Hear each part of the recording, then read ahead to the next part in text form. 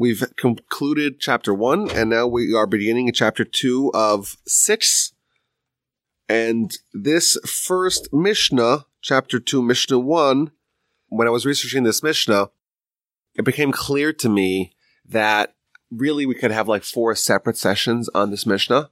Because first of all, the personality who is going to be delivering to us this message, one of the most significant personalities in Jewish history. And in fact, on my other podcast, the Jewish History Podcast, I have a whole podcast dedicated to just his story and his accomplishments. And that's, of course, Rabbi Judah the Prince, who is just called Rabbi or Rebbe because of his significance to the Jewish people. They just gave him the title. He's the rabbi of all the Jewish people. If you just say rabbi or holy teacher, it's referring to him because he's like the rabbi of them all. So really, I just want to say as a disclaimer before we begin, we're not doing it. It's due justice by trying to do it all in one sitting, but we'll still try. So again, like we always do, we're going to read the Mishnah, and then we're going to give a little bit of backstory of Rabbi Judah the Prince, the author of the Mishnah, and then we'll try to go through the Mishnah piece by piece and see what we could learn and maybe find lessons that we can apply to our lives. So the Mishnah begins, Rebbe Omer, Rebbe says, Rabbi Judah the Prince says, Ezu derech yeshara sheyavar lo ha'adam, which is the proper path that a person should choose. And he answers, Kol shehi tiferes la'oseh, v'tiferes lo min ha'adam. Anything that is a credit to the one who does it and earns him the esteem from other people. V'havizar b'mitzvah kala kavachamura, be as scrupulous in doing a minor mitzvah as in doing a major mitzvah. She'ein ata yodea matan zcharon shel mitzvahs, because you don't know the reward of various mitzvos. V'havi mechashev hefsid mitzvah keneged zchar, and you should calculate the cost, the loss of a mitzvah against its rewards. V'schar avera keneged hefsid, and the reward of a sin against its cost. And finally, histakel b'shlosh advarim, look at 3 things or consider 3 things, and you won't come to sin. What are these 3 things you should look at and never sin? Da malamal mucha, know what's above you. Ayin roa, a watchful eye. V'ozen shamas, and a listening ear. V'chol ma'asecha b'sefer nechtaven, and all your deeds are written in a book. So this is the teaching of Rabbi Judah the Prince. It seems like it's a whole bunch of teachings that are all written into one Mishnah. So the first thing we need to know about Rabbi Judah the Prince is what the Talmud says about him, which is kind of striking. The Talmud says that on the day that Rabbi Akiva died, Rabbi Judah the Prince was born. And the way the Talmud frames it is based upon a verse, V'zarach HaShemesh Uba HaShemesh, that when the sun sets, it rises someplace else. When the sun sets in one area, it's always rising at the same time. And the idea is that the sun is always covering a certain amount providing light to a certain amount of the world. It's just not necessarily distributed in the same location. Here, it is concealed, and there, it is revealed. And the Talmud builds a whole idea out of this, is that the Almighty always gives, like the sun, like visionaries to our nation that are going to guide us in our time of need. So we had the great Rabbi Akiva. Rabbi Akiva, of course, is the most significant Torah personality of that era, of the early 2nd century time period, a time period, like we mentioned in previous times, which was very difficult. The Jews were living under iron Roman rule, and they had to face very harsh decrees and restrictions on their way of life. And they've had this remarkable that specifically in a time where there's so much difficulties and challenges, there are so many great personalities that help the nation navigate these very difficult times. And according to the Talmud, that's not a coincidence. The Almighty is going to always give our people the leadership that is needed to help us in a given situation. In fact, there's a principle found elsewhere that every generation is given the kinds of leadership that fits the needs of the time.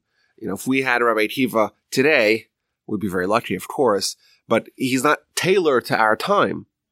The leaders that we have today are the ones that are tailored to our time and that are going to be vital, instrumental, helping us achieve whatever it is we need to achieve at a given point in time. So the Talmud says, Rabbi Akiva dies, that same day, Rabbi Judah the Prince is born. Now, does that mean that it was actually the same day? Not necessarily. It just means, because it gives a whole list. When this person died, that person was born, and this person died. It means that when the sun set on the era of Rabbi Akiva, the sun arose on the era of Rabbi Judah the Prince. And like we mentioned in last time, he was the son of the previous Mishnah that we saw, Rabbi Shimon ben Gamliel. And he's a direct descendant of Hillel and a direct descendant of King David. In the first century before the Common Era, there was a shift that happened. And that is because the Jews didn't have kings anymore. The Hasmonean era was over. There's no Jewish kings. Now they have Herod, who is kind of a quasi-Roman king. Even though he thinks he's Jewish, he's not really Jewish. Or he is, he isn't. This whole question, was his conversion, so to speak, was it valid? But at that time, there was a decision made that we're going to assure that at all points in time in future history, and indeed it lasted for hundreds of years, one of the leadership positions of the nation is going to be the Nasi, the president, or the prince, and they're going to be a direct descendant of King David because that is the line of monarchy in our people, and therefore it's going to be like a counterweight. Because we don't have legitimate kings or Jewish kings, we're going to try to institute that one of the offices of leadership is going to be held by a Davidic descendant, and therefore that's going to be like going to give us a boost to the national morale. One of our leaders is kind of like a king, and they're actually real. They're the real deal because they come from King David. So Rabbi Judah the Prince and many of the teachers that we've had in the previous Mishnahs, it's a direct line. Hillel, and then Shimon, and then Gamliel, and then Shimon and Gamliel, and then of course Rabbi Judah the Prince, and onward. And this lasted for hundreds of years until the middle of the 4th century. So about 400 years from Hillel until actually Hillel II, who was the last prince in the land of Israel of Davidic descent. And that's, of course, also a very challenging time in Jewish history when the Sanhedrin had to disband and the Jewish community in Israel was very scattered and very threadbare because of the conditions in the time. And that's why Torah and Jewish communities flourished in Babylon as they depreciated in the land of Israel. But the Nasi was always in the land of Israel and always at the helm of the Jewish leadership, which was in the Sanhedrin, in the high court. Once the temple's destroyed, once there's no monarchy, the power and the leadership goes there. Now Rabbi Judah the Prince, was of course a great Torah scholar, and his teachers, the great students of Rabbi Akiva. Rabbi Akiva's students is Rabbi Shimon, Rabbi Meir, amongst others. They're all the teachers of Rabbi Judah the Prince. But he becomes the prince of the nation after his father passes, and it's a very fortuitous time in history because there is going to be a relative lull in Roman hostility to the Jewish people. That's number one, very significant, even though there's been about a century, even a century and a half, of very harsh Roman treatment of their Jewish subjects. At the end of the 2nd century, when Rabbi Judah the Prince is going to be coronated and going to lead the nation as prince, there's going to be a relative lull, relative quiet. That's number one. Number two, he was a man who, the way the Torah describes it, it's Torah v'gedula b'makam echad, which means Torah greatness and also immense personal wealth coalesced in one person. And the Talmud says there's only a few times in Jewish history that we've had some leader that actually has it all. They have the political might, they have the material ability, they have the Torah greatness, and all that is in one person. And therefore they have really the cards to make an important paradigm shift in the nation. So Moshe was incredibly wealthy, greatest Torah scholar, greatest prophet. He was the one he was one of the first ones. Rabbi Judah the Prince is the next one. He's the one who has Torah and greatness, Torah and wealth, all in one person. And therefore that affords him a lot of latitude to make big decisions. And it happened again in the times of Rav Ashi, who's going to be the architect of the Talmud. He too is going to have this magical combination of Torah and greatness in one. But here we see, so again, Romans are allowing the Jews to live at relative peace. He's going to have immense personal wealth, being the unquestioned political and spiritual leader of the people, being maybe the greatest Torah teacher of his time, and critically, going to be quite good friends with the Roman emperor, Marcus Aurelius Antoninus. Marcus Aurelius is the emperor from the year 161 to the year 180. And like we said last time, they were like childhood friends, and they had a very close personal relationship. According to the Talmud, they would study Torah together. There was a tunnel connecting the palace of Antoninus with Rabbi Judah the Prince's residence, and he would sneak under there and go study Torah in secret. Maybe he even converted, and therefore he's so friendly and benevolent to the Jewish cause and friendly with their leader. He allows something unprecedented. He allows Rabbi Judah the Prince to gather all the Torah scholars from the whole world and bring them to like a 20-year convention, which is the convention that in which they're going to undertake this immense collaborative scholastic effort that's unparalleled. They're going to try to make a version of the Oral Torah, or one part of the Oral Torah, called the Mishnah, and make it, or convert it from being oral to being written. They're going to write down the Mishnah. And this is a collection of 63 books, broken down into 6 general categories. The 6 general categories are Zeraim, which is agricultural laws. There's many laws relating to land, cultivating the land. This week's Parsha, for example, we have laws of when you're a farmer and you have to leave a corner of your field to the poor people, for example. That's one of the laws. One of the books, the book of Peah, which is one of the laws relating to allowing the poor people coming and taking the produce and the grain from the corner of your field. But that's agricultural laws. Most of them today don't apply outside of Israel, but they do apply in Israel because those laws generally apply only in the land of Israel. The next order is the books related to time. So, for example, every 7 days we have Shabbos. That's a time-bound mitzvah, and therefore there's a book in the Talmud and the Mishnah called Shabbos. But there's one for Pesach, and one for Sukkot, and one for Rosh Hashanah, and one for Purim, one for coming to the temple that you do pilgrimages, etc. Then there is Nezikin, interpersonal laws, civil law, property law, things like that. Nashim, which is marital law, so marriage, divorce, marital contracts, etc. Finally, the last 2 are the ritualistic law, which is like sacrificial law, and finally, the laws of purity and impurity.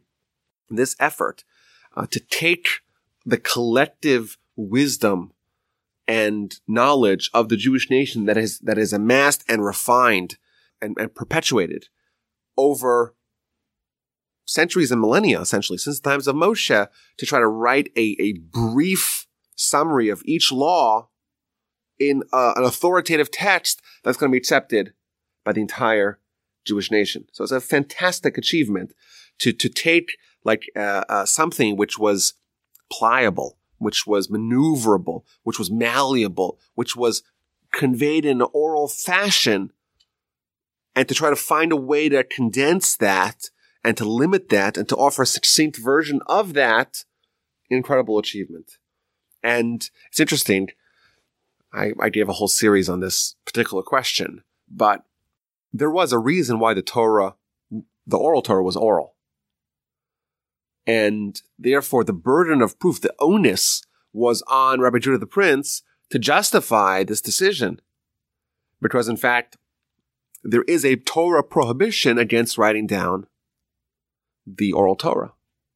And the reason is because that, again, this is a big subject. I have an entire series on these questions, but there is an interplay. There's a written Torah, oral Torah, and they together are able to ensure that the ideas and the laws are perpetuated accurately. But he rationalized it by saying, Eis lasos l'Hashem efir Torasecha, which is a verse in Psalms. It is a time to act for God, because otherwise Torah will be destroyed. Indeed, this was a relatively quiet time in Jewish history, but it is sandwiched between times of great persecution and dispersal for the Jewish nation. And therefore, Rabbi Judah the Prince and the people of his court and all the members of the Sanhedrin that were with him, they recognized that this is an opportunity that may not come again, an opportunity to ensure, to shield the nation against future situations, future realities, future times when there's not going to be these incredible opportunities to teach Torah and to have a rabbi gathering his students and teaching it over and perpetuating oral Torah in a way that was possible prior and the way that's possible now. We have to prevent the Torah from being forgotten entirely. And therefore, they reasoned, let's try to do it with the Mishnah. It's not a radical suggestion to argue that if not for that decision, like, we wouldn't be sitting here today. Because if there wasn't a way to take Torah, or at least a version of Torah, or a slice of oral Torah, to take it with you when you're fleeing, and to be able to quickly memorize all of written Torah in a way that it's not so labor intensive, even though it kind of is, but not as much as it would be doing it all by heart. And there wasn't like kind of a reference point that all of the Jewish nation agrees upon. Who knows what would have happened, and who knows what would have kept the Jewish nation united under the flag of one indivisible Torah. Who knows if we would be able to have the strength and the resolve and the wherewithal to forge ahead united as one community in so many different places under so many different harsh conditions. You've had, and of course, this, when the Talmud was written, that was, this on even a grander scale, because the Talmud, that's the writing of the other part of the oral Torah, the explanation of the Mishnah, the understanding, the application, the explication of the Mishnah in a way that is too transferable and portable. And of course, today, the Talmud is published in 73 hefty volumes, which are available at the Torch Center if you want to come check it out in English. But that is kind of the second step when it became even more difficult to teach even parts of the oral Torah in a consistent way. That too was written. But this all began with Rabbi Judah the Prince, and therefore he is viewed, this is of course his major accomplishment, to write down, to be the architect of the Mishnah, to collaborate along with thousands of scholars, to articulate in a concise, succinct way the laws of the Torah in a way that is brief, clear, and portable. And thus, with only 63 small books, it's like 521 or 23 chapters, you have oral Torah with you, the laws, you could take him and run with if need be. So now this Mishnah that Rebbe, or Rabbi Judah the Prince, is going to teach us, in my assessment, it really, like, if you only needed one Mishnah or one teaching that really could guide you in life and give you everything you need to do, I think this is maybe a good candidate, because it hits so many notes of the Torah ideals, but specifically how to integrate them, how to implement them into your life, and how to make sure that you're living the life that the Almighty wants you to live, and that you're maximizing your opportunities here in this world. So we're going to read the Mishnah, and then we'll go through piece by piece. Rabbi Judah the Prince says, Zohi derech yeshara sheyavar lo ha'adam. What is the proper path that a person should choose? You have maybe multiple options to choose multiple paths. Which one should you choose? Kol shehi tiferes lo oseh v'tiferes lo min ha'adam. Everything that is a credit to those who do it and earns him esteem from other people. Now, the way they translated this, they did it because they're tiptoeing around a problem. Because all the commentators are trying to figure out, what does this mean? That which path should you choose? The path that is glorious or gives you credit or gives you esteem from yourself and from other people. It's a major sword. There's maybe 100 different explanations onto what this exactly means. We're going to go through a few of them. But they try to tiptoe around it by trying to give the most neutral translation of what Tiferes. Tiferes means glory, means honor. They give it credit here because that's a more middling definition, and it gives them more flexibility to apply to whatever interpretation we want to offer. Okay, so we'll see that in a second. V'havizar b'mitzvah kala k'vachamura. And you should be fastidious, you should be scrupulous in doing a minor mitzvah as in doing a major mitzvah. Why? Because you don't know the reward of various mitzvos. We know that there's a hierarchy of mitzvos. There are some mitzvos that are much more important. There's like the 3 cardinal sins, and there's like the 10 commandments, and then there's other mitzvahs which are less important. But they're all important. And we don't really know the exact demarcation of what reward is assigned to which mitzvah, and therefore we have to be as fastidious in each mitzvah, even the more minor ones, as we would be with major ones, because we don't know the reward. Okay, that's the next thing he says. V'havi mechashev hefsid mitzvah k'neged schara, and you should calculate the loss of a mitzvah against its reward. When you do a mitzvah, you're going to lose something, but you're going to gain something. It's every choice you have, there's going to be trade-offs. And when you do a mitzvah, so some of you gain and some of you lose. And what Rabbi Judah Prince is advising us here, to make that calculation, try to figure out here, what do I gain by doing the mitzvah? And what am I forfeiting? What am I giving up by doing the mitzvah and not doing something else? And that's an important calculation to make, that cost-benefit analysis, because it'll help you. And similarly, in the reverse, v'schar aveira, and the reward of a sin, k'neged hefseda. What's the reward of the sin? What do you gain by doing a sin? And what do you lose by doing a sin? And if you try to calculate, if you try to assign values to the pros and the cons of your actions, invariably he's telling you, you're not going to sin. Because the cost-benefit analysis will show that you gain a lot from mitzvos and you lose comparatively very little, whereas you lose a lot from sins and you gain very little. And finally, he tells you his stakel b'shlosha dvarim, which means literally to look, to examine, to scrutinize 3 things, and you won't sin. You will not, and you won't come into the grip of sin. What are these 3 things? Know what's above you. What's above you? Ayin ro'ah, an observant eye, v'ozen shomas, and an attentive ear, chol ma'asecha b'sefer nechtavim, and all your deeds are recorded in a book. You look at those 3 things, and you won't sin. So there's a lot here to unpack. So let's begin with the first clause, the first teaching of Rabbi Judah the Prince, which is, which path should you choose?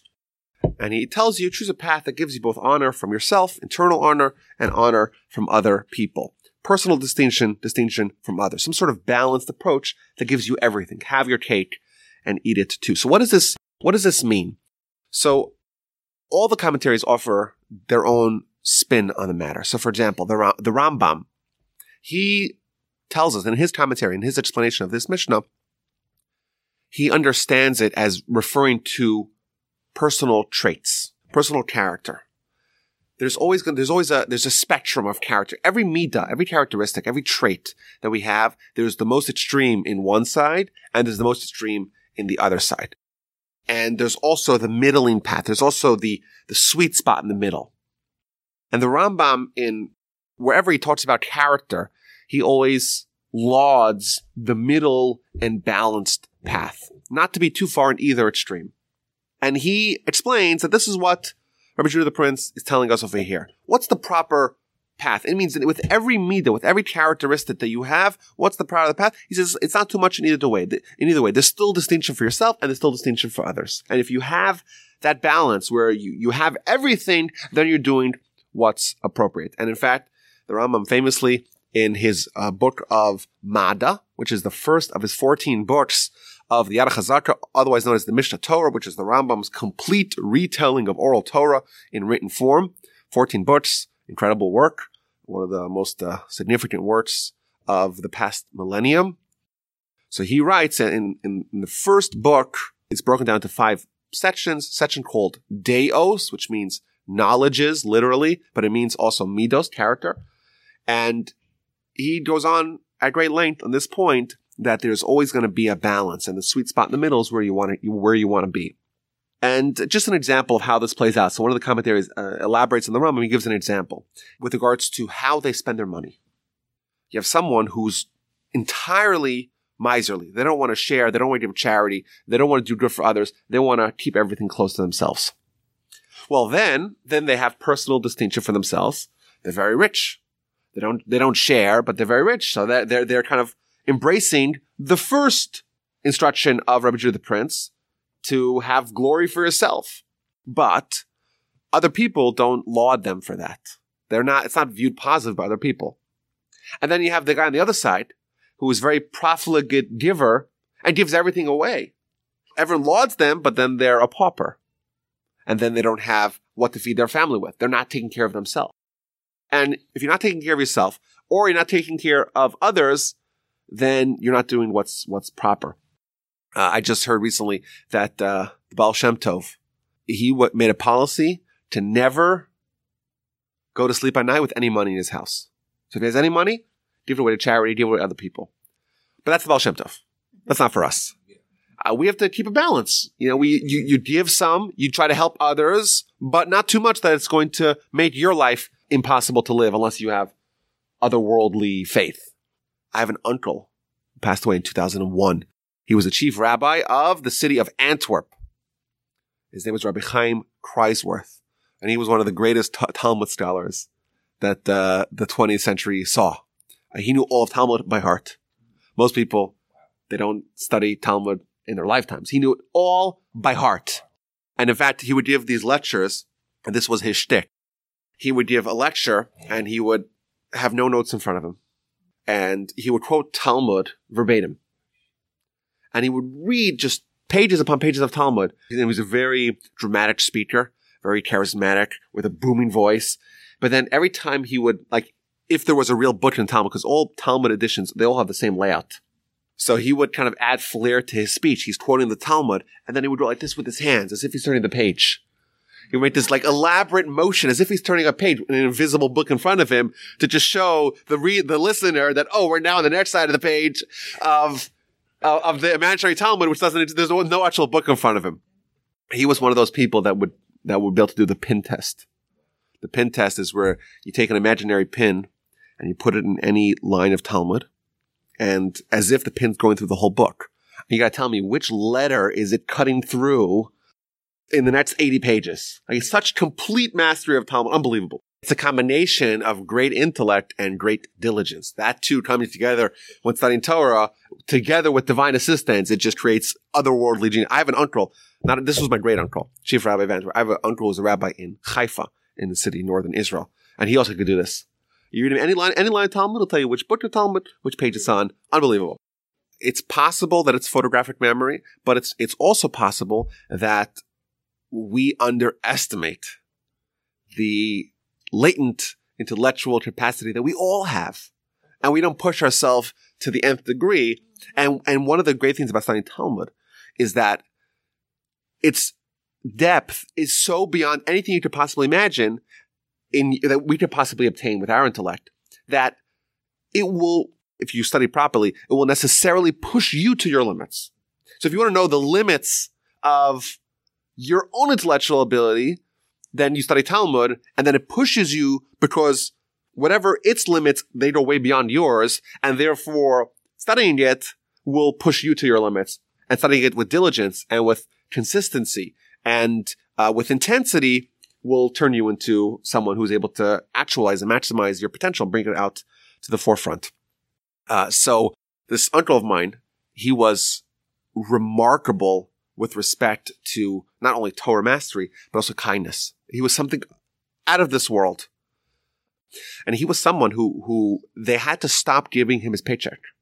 In the city, he was the official rabbi of the city of Antwerp. They had to stop giving him his paycheck because he would take a paycheck, and before he got home, he'd give it all out.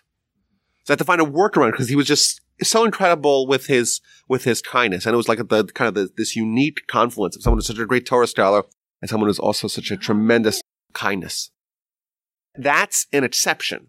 For us, we're encouraged to find the middle ground, to be generous and to be giving, but not to be too much that you don't have your own personal dignity maintained. So that's an idea here, and that's the way the Rambam explains this teaching of Rabbi Judah the Prince. Rashi has a very simple understanding. It says just all this whole Mishnah is talking about doing mitzvahs and not doing sins. Therefore, he says, well, what's a mitzvah? A mitzvah is something which is good for you because it makes you a better person. It also makes you someone who has willpower, because a mitzvah demands of something that may be difficult for you to do. And therefore, it boosts who you are as a person. And also, people look at you and you're more refined in your character, and you're more pleasant in your interactions with other people. And therefore, it's good for you. It makes you a better person, and it makes you more distinguished in the eyes of others. That's what he's telling you. Choose mitzvos and not the other way around. Now, there's another explanation here, which is a little bit kind of the next level understanding. Of course, we're encouraged to do mitzvos, and we're encouraged to eschew averos, sins. Obviously, that's the whole Torah is about that. But there's all these opportunities that we have that seem to be mitzvos, but maybe could be tainted with sin. This is the next level. A simple level, do mitzvos, refrain from sin. The next level is you should know that there is a possibility that maybe the motivations or various consequences of a mitzvah that may actually make the whole mitzvah not worthy doing. And therefore, here we're told that what is the way you should select? Which path should you select? Now, in Hebrew, the word select is sheyivor. But it also can mean from the word baruch, from the word clarity. It's just like when you have clarity, you make a selection. But those words have overlap. So my grandfather wrote an essay on this particular point, and he says that when you make a choice, you want to make sure that there's clarity in that choice, that you know that it's not like there's doubt. It's not a cloudy decision. It's clear as day that you're doing it and it's okay, and it's not going to be something that ultimately the net effect is bad. So I heard a story this week about this idea with respect to a member of the faculty of a yeshiva. So in a typical yeshiva structure, there's two heads of the yeshiva. There's what's called the Rosh Yeshiva, which is the head of the yeshiva, and then it was called the Mashgiach, which is the spiritual dean of the yeshiva. And they each have different roles. And the lectures that they give, the Rosh Yeshiva is going to give the lecture on the Talmud, and the Mashgiach is going to give a lecture on the ethical and philosophical aspects of Jewish living and of Torah. So there's once a very dynamic rabbi in Jerusalem. His name is Rabbi Shalom Shwadron, and he was renowned for his speeches. Very charismatic, very entertaining, very funny, very powerful. And he was once given an offer. There was a mashgiach in a given yeshiva who, for health reasons, was not able to perform his functions for several months, and they needed a replacement. They needed to plug in a replacement. And would he be willing to take over the job of the mashgiach, the permanent one, for a few months till he heals and he's able to resume his activities? Well, that seems like it's a great mitzvah. There's 100, 200, 300 students you can influence for a few months, and you could give the speeches, and you could play the role of the mashgiach until the full-time mashgiach gets back to his health and is able to resume his role. Sounds like it's a win-win, slam dunk. The only problem is that he knew that he had a great power of oratory, and he also had a magnetic personality, and he was very funny. He would tell stories that people even asked him, like, why are you telling them stories? Like, why are you telling jokes? Like, why? Is that he's supposed to teach Musar, he said? He says to them, you have a kid who doesn't want medicine. So you tickle them. Once their mouth is open, you shove the medicine in. That's what I do. I do the same thing. The people resisting to Musar, they don't want to hear about all these lessons of ethical perfection and refinement. I make them laugh, and then boom, when their mouth is open, I make sure I can stick it in. I can stick in the lesson. That was his idea. But he knew that he had this power. And he's going to get there. And he's going to give lectures for a few months. And he's going to be so popular. And he's going to wow everyone. And he's going to really do a great job. But what's going to happen when the full-time Mashiach gets back? He's back from his illness. And he comes up and he gives a lecture. I was like, kind of miss the other guy. And he's going to have a hard time influencing the students because he has kind of big shoes to fill. Is it worth it? So he went to Reb Chatzkel Levenstein, who was one of the great Musar masters, and he presented him this question. He said to him, you know what? you shouldn't do it. Even though for these few months you might have a great impact, but is it as clear as day? Are you making the right choice? Or maybe there's something problematic with this decision. Maybe you should avoid it. So this is, again, next level thinking, which is not only to think about it in black and white terms, but to think about a mitzvah and a deed or a choice, a path, two options. What are all the consequences of choice A versus choice B? And therefore, if you realize that there is a negative or a significant negative byproduct of one of the choices, even though on the surface it seems like it's a great idea, it's this, how could you lose? Think about kind of deeply your behavior and try to find, or your choices, your options, and try to make sure that it's the right choice from all vantage points. And if it's not, maybe it's something that's worthy of foregoing. Now, in the Ruach Chaim, which is the commentary on Pirkei Avos written by Reb Chaim Volozhiner, he has, I think, like 10 or 12 different explanations for this first clause in the Mishnah. So again, we're not giving you everything. If I did, we could spend the whole talk just on this first clause. But there's one of them that I thought was very counterintuitive and very powerful. And I want to share it. So what does he say? He says, which path should you choose? Something which is glorious for the one who does it and glorious in the eyes of others. And if you read it literally, it seems like do something, choose a path that gives you glory. And typically we're not used to talking in those terms. No, you should be more modest. You should be more kind of under the radar. What is this idea? You should choose a path that gives you glory. We're told to flee from honor. That's one of the big things of Torah, to avoid honor. So what does this mean? So that's why everyone has all their interpretations of what this means. But he, in one of his commentaries, one of his explanations, he says, yes, that's exactly what it's telling us. And this is one of his themes that he revisits in a lot of his books and his writings. And he says the number one most important criterion for success, to achieve purity, to achieve fear of God, to achieve closeness to God, is consistency. That's the most important thing. Only via consistency can you possibly actually change. And there's this idea that we talk about a lot, that there's 40 days. You do something for 40 days, it's habit changing, it's habit forming. So if someone says, okay, I want to learn how to pray. You do it for 40 days, it becomes a habit. It's not hard. First day it's really hard because you're not used to praying and you're going against your inborn innate character. But after 40 days, you change your inborn innate character. But you take 2 days off, you got to start 40 days again. Therefore, consistency is the way to actually achieve long-term change. But the problem with consistency is that to do something every day, well, every day is different. Some days you're in the mood. Some days you're not in the mood. Some days you're not in the mood. Some days you have tons of time. Sometimes you don't have tons of time. Some days things just work out. Sometimes you're very busy. Like there's so many different factors that go in. But also, sometimes you say, wait a minute. I'm not sure I'm doing this for the right reasons. Maybe I'm studying Torah because other people should praise me for it.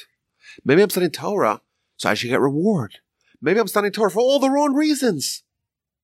And maybe I should wait till I'm in the zone. I shouldn't pray because I'm not ready to talk to God. And then what's going to happen? You're going to wait the whole day. And maybe you'll forget to talk to God. And maybe you'll forget to pray. Or maybe you'll pray it's too late. Or maybe you won't study Torah. Says the Mishnah. Do mitzvos, choose the path that brings you glory, that brings you honor, that brings you distinction. Well, wait a minute. Am I supposed to choose mitzvahs that don't bring me distinction? Yes. Why are we told to choose mitzvahs, to choose a path that brings me honor and distinction? That's the point.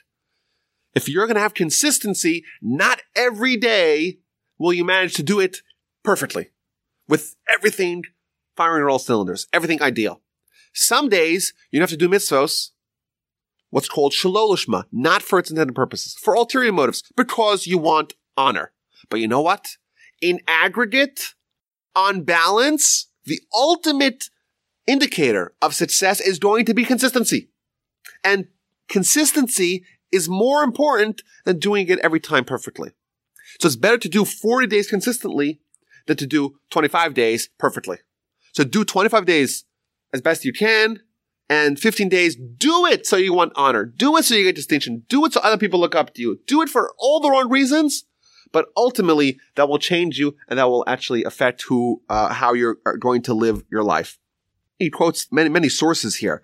For example, the very famous source that appears many times in the Torah, La'olam yasek adam Torah mitzvos afilu shelo lishma shematoch shelo lishma balishma. This appears multiple times in the Talmud. A person should always engage in Torah and mitzvos, even with its inappropriate intentions or not its ideal intentions. Why? Because doing it that way, doing it with ulterior motives, will ultimately lead you to doing it with the proper motives. And he gives other sources. He says, listen, there's power in Torah. Quotes the Talmud, appears in Sanhedrin, amongst other places, that quotes a verse. The verse is Tipatish Hipotses Sela. Torah is like a hammer that shatters a rock, which on one hand means that just like if you take a hammer and you shatter a rock, there's shards going in all different directions, so too with study of Torah, there's so many different things you can learn. But also it says that we know that the Yetzer Hara, the evil inclination, is compared to a rock, to a stone heart. And we always pray to get rid of the stone heart and replace it with a flesh heart, which is a way of saying, let's get rid of all the problems that we have within us. How do you do that? With Torah. Torah is the hammer that shatters the rock, that shatters the stone. And that is its power. And therefore, if you do it consistently, you'll achieve the goal. Yes, it won't be ideal necessarily, but consistency trumps doing it perfectly. And therefore, what the Mishnah is telling us, even if your mitzvah you're doing is because it brings you honor, if that is what's necessary to maintain consistency, you have to do it. Powerful idea. Next clause in the Mishnah. You should be as careful, as fastidious, as scrupulous in a minor mitzvah as you would be in performing a major mitzvah. So Rabbeinu Yonah points out there is a hierarchy of negative mitzvos, but not a hierarchy of positive mitzvos. And it's one of those interesting things where we know that there's 365 negative mitzvos, prohibitions, things you can't do, as told in the Torah, and there's 248 positive mitzvos, things that you're encouraged to do.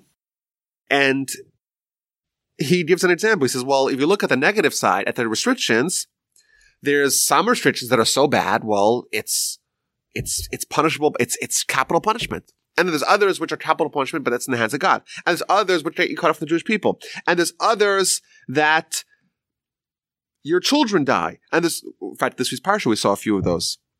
And there's others, and even within capital punishment, there's 4 different levels. All these levels. And there's ones which are just a prohibition, etc., etc. Everything kind of fit into one of like 10 categories. Whereas when you look at the positive side, you don't see these gradients of mitzvahs, of which one is the best mitzvah, the most important mitzvah, which one's the least important mitzvah. We don't see that. And he quotes the Midrash. The Midrash says here, you have a king who wants to plant an orchard. And the orchard should be a diverse orchard with all kinds of trees. But he's going to pay the workers a different amount for each tree, for the different trees. But if he reveals the prices that he's going to pay beforehand, so he's going to give $100 for every apple tree, but only $20 for every orange tree. So what's everyone going to plant? The incentives are aligned. Everyone's going to plant just the apple trees. And then what's going to look like? He's going to get this orchard, and it's not going to have the diversity that he wanted because it's only apple trees. Because everyone, of course, is following their incentives. And therefore, what does he do? He doesn't tell them ahead of time what the price is going to be for each of the trees. And therefore, he says, just do them. And everyone will do all of them, and then that's how he'll achieve the desired results. Similarly, with regards to mitzvos, the Almighty wants all the mitzvos. And he says, you may think that there's more major mitzvos, there's more minor mitzvos. I'm not going to tell you the reward of mitzvos. And that way, you'll do it all. And the Talmud points out something very fascinating.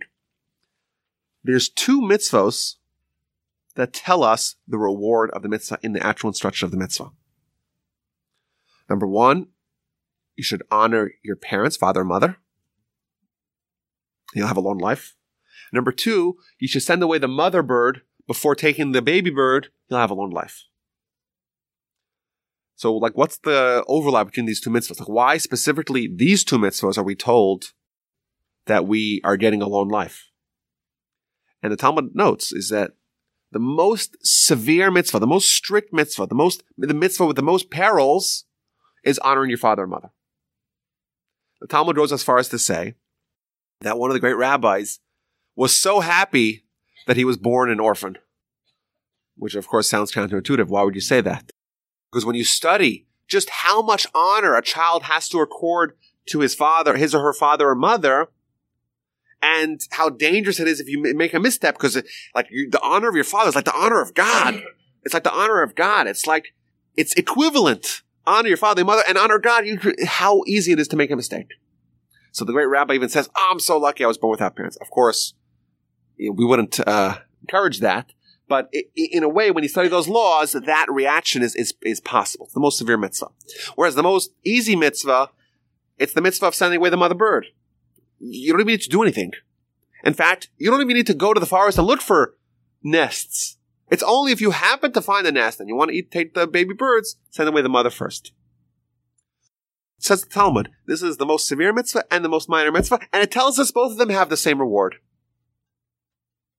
Which is a way of saying that I'm not telling you what the reward is, because both of them will tell you the same reward, the most major mitzvah and the most minor mitzvah.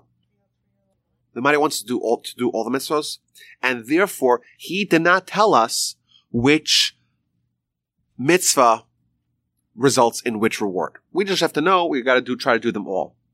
Another way of maybe looking at this is in light of what the Talmud says. The Talmud says that there's 248 mitzvos and there's 248 limbs. And the idea being, quite simply, that each limb that a person has, there's the physical limb and there's the spiritual limb. It's all a mirror image of each other. The body and the soul are mirror images of each other.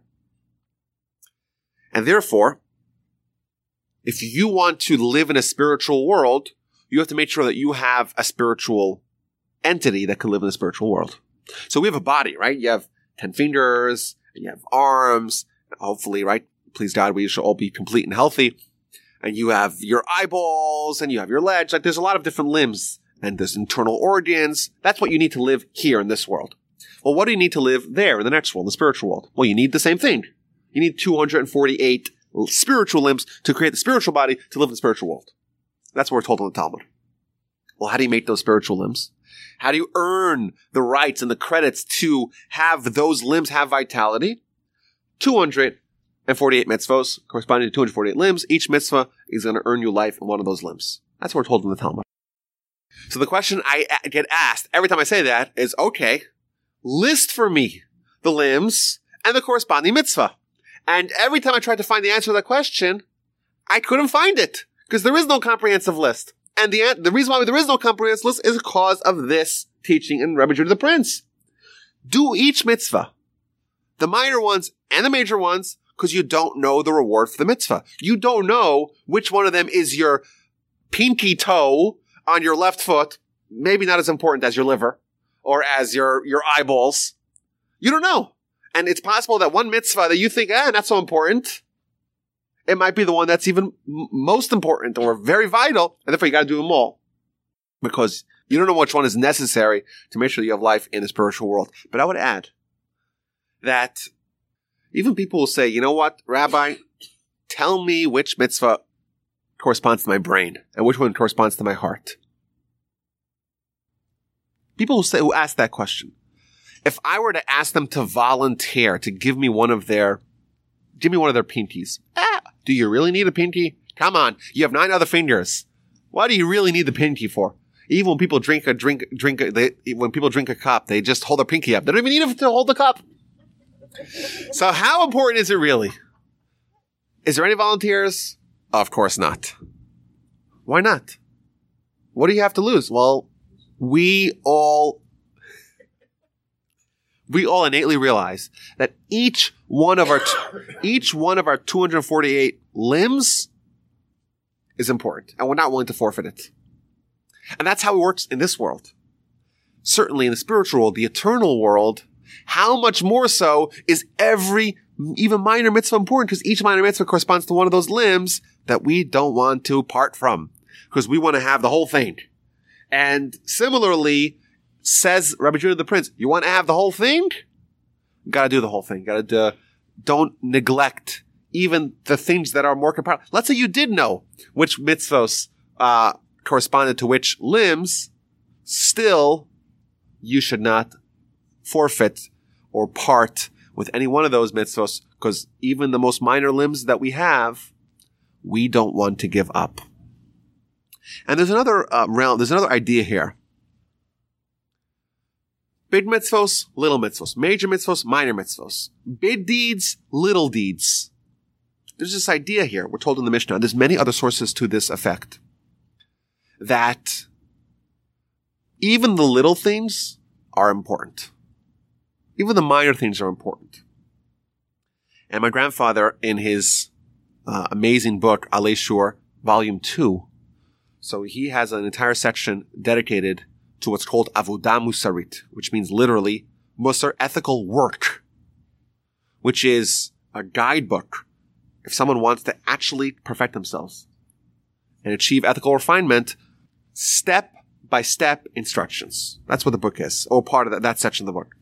But he begins with an introduction, which he writes as, this is what you need to do before you do Musar work. And one of the things he talks about is small deeds, small actions. And he goes on to explain here that, like, we think of big ideas. And certainly with Torah, there's an emphasis on greatness and Talmud and all these big things.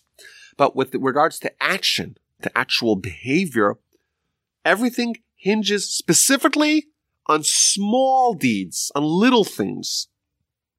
And he gives an example. He says, there's a perfect parallel. We live in this big world and this big cosmos and all these things, it's a very vast world. But if you actually break it down, everything's made up of these tiny atoms, which are so small you have to look at a microscope to see them. Even though, yes, the cumulative result is something very vast, but fundamentally, everything is made up of these small things. And similarly, it's like if you want to build what he calls a spiritual edifice of man, that is built exactly the same way as the physical world is built. Tiny, tiny little things that are almost on their own. They're tiny, they're invisible, they're imperceptible, they're useless. One atom is nothing. You need to have millions and billions of them to make something significant. But ultimately, it's built of those small things together. Similarly, with regards to our own spiritual makeup that we want to build with Musar, it's done with small actions, the more minor things. And he's like, this is going to revolutionize our thinking. When someone wants to fix the world, he thinks of some worldly organization for peace or for justice. And similarly, if you want to change yourself, we are inclined to think the same way. To think of something really big in righteousness or piety or holiness. But the small, minor actions that aren't very difficult, we tend to think of them as not as valuable.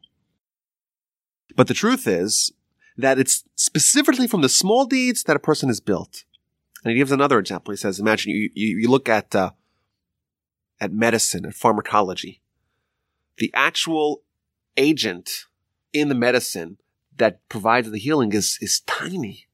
It could be like a milligram. It's so small. And sometimes they even add all this other stuff to make it like even a pill that's even big enough. Similarly, if we want to kind of deal with our own maladies, own character maladies, we have to look at those small, little, tiny things that give the healing and not too much. And actually, to the contrary, if you give someone a medicine, but you give him too high of a dose, you give him too much, it actually can have a negative consequence. It's exactly the same way. If you want to heal yourself, you have to give yourself only a little bit of the medicine, and that will ultimately result in us changing. And then he adds another point. Every time someone does something to try to change their character, and to change their habits and to overcome what the Yetzer Hara, they are necessarily going to evoke backlash. If someone says, you know what, I'm going on a diet. It's always the best example. You go on a diet and you say, okay, I'm not going to eat no carbs and no sugar and no flour for a month. What happens a week later? Because they're fighting themselves so much, they're actually like winding up their inherent Yetzer Hara. Their inherent Yetzer Hara, and it's going to spring back and backlash even worse. They're going to go a week later on this food eating binge, and it's going to ultimately result in ending up worse than where they started off. The way to do it is to do small changes. And he gives another example. He says when after the Yom Kippur War, he flew to Egypt. And he says that the plane that he's on, the Israeli military plane, he went there to speak to the troops.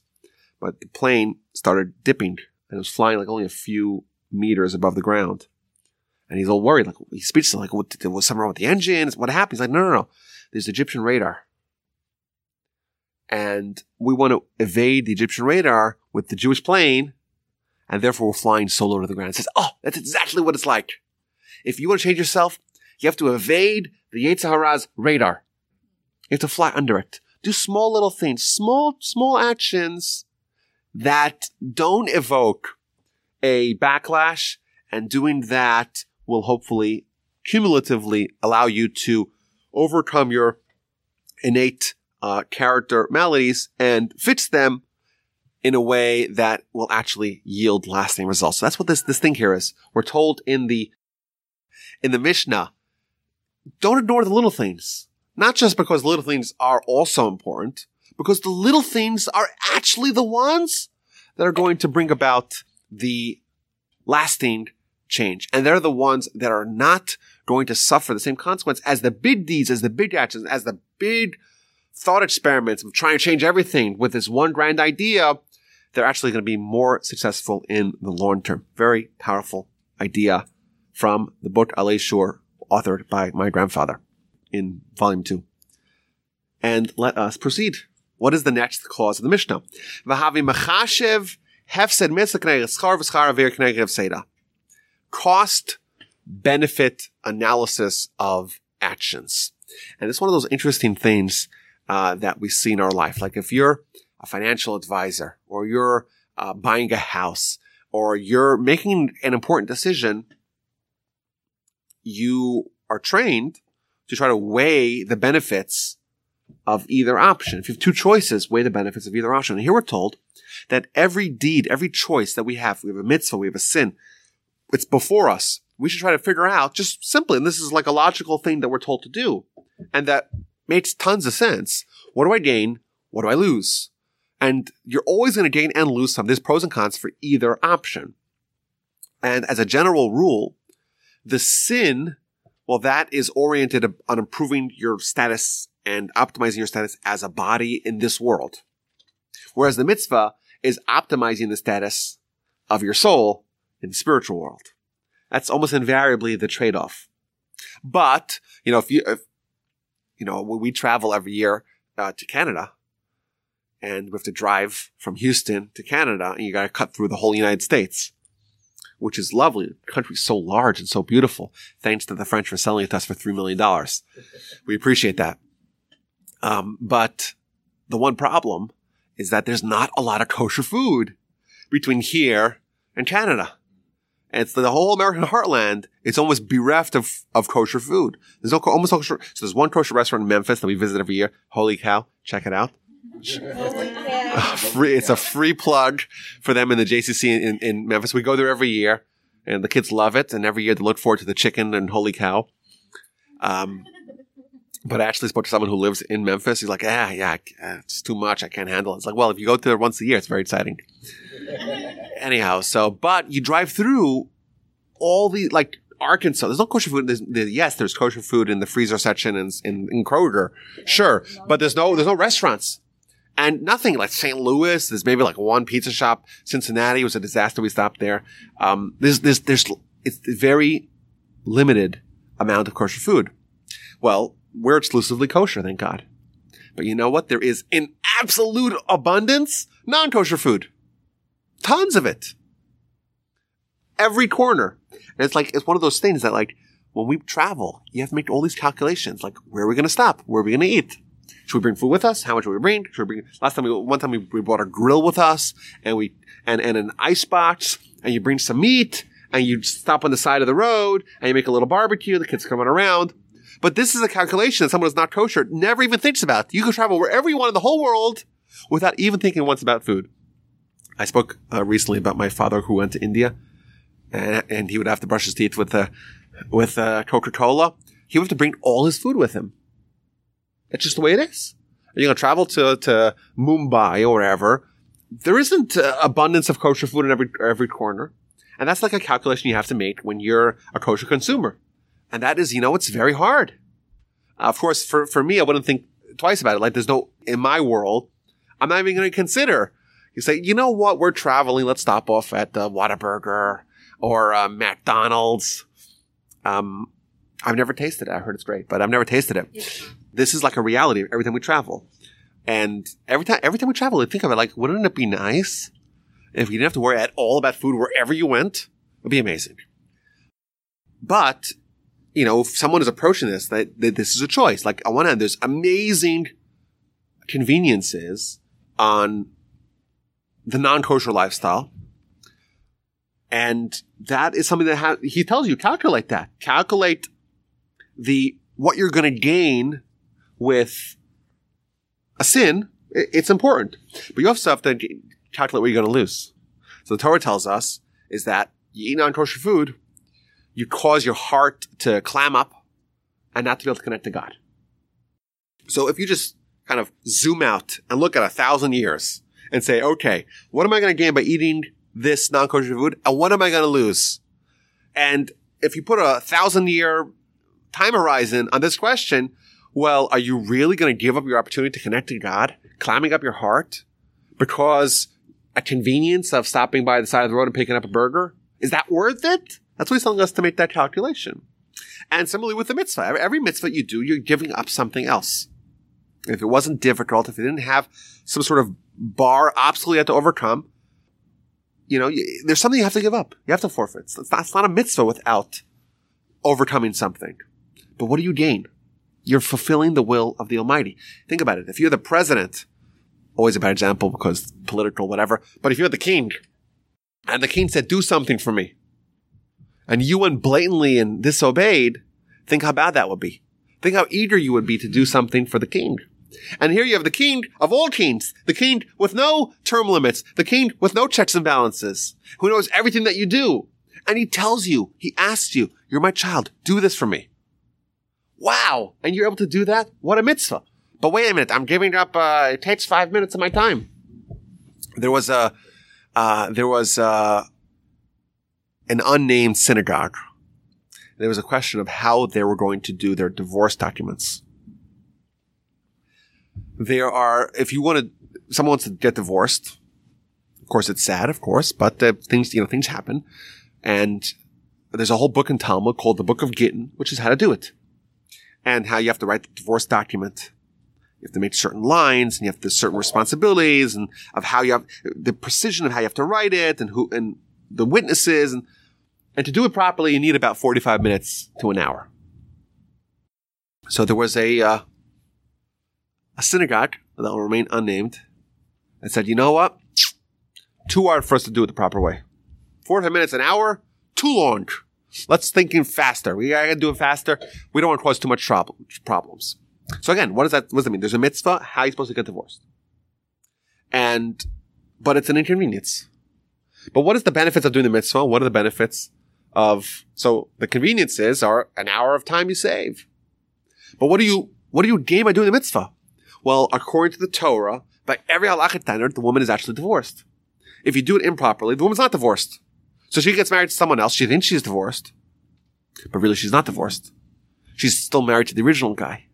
And all her children that she has with the next guy, they're all bastards. They're all illegitimate. And then their children are also bastards. They're also illegitimate. So you saved an hour, but how much did you lose? And how much would you gain if you are willing to put in that hour. That's what he's telling us. Like, it's just the outsized benefits of mitzvahs are always going to outweigh what you're going to lose for those mitzvahs, the loss that you're going to incur by doing the mitzvah. And the negative consequences of the sin are always going to outweigh what you're going to gain by the sin. That's a fact. And therefore, Rabbi Judah the Prince is telling us, how do you make sure that you choose the right path? How do you choose the path of mitzvahs? What is the simple tactic you could use to obey the mitzvahs and to withhold from sin?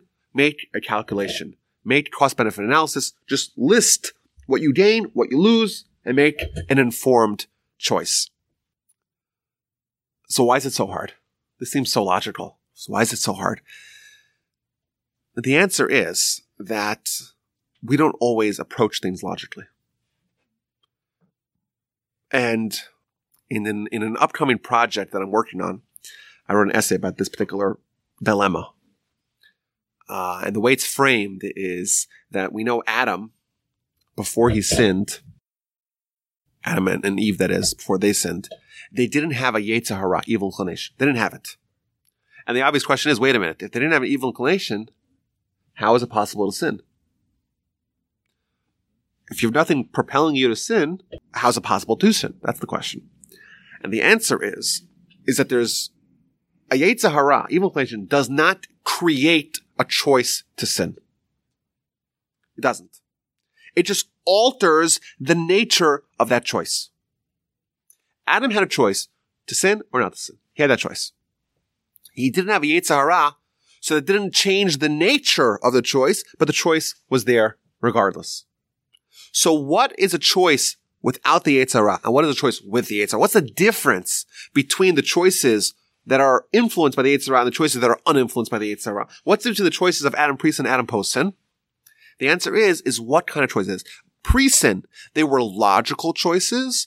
Post-sin, they are lustful choices. What the Yetzer Hara does is that it takes a logical choice and it makes it a lustful choice. That's what it does.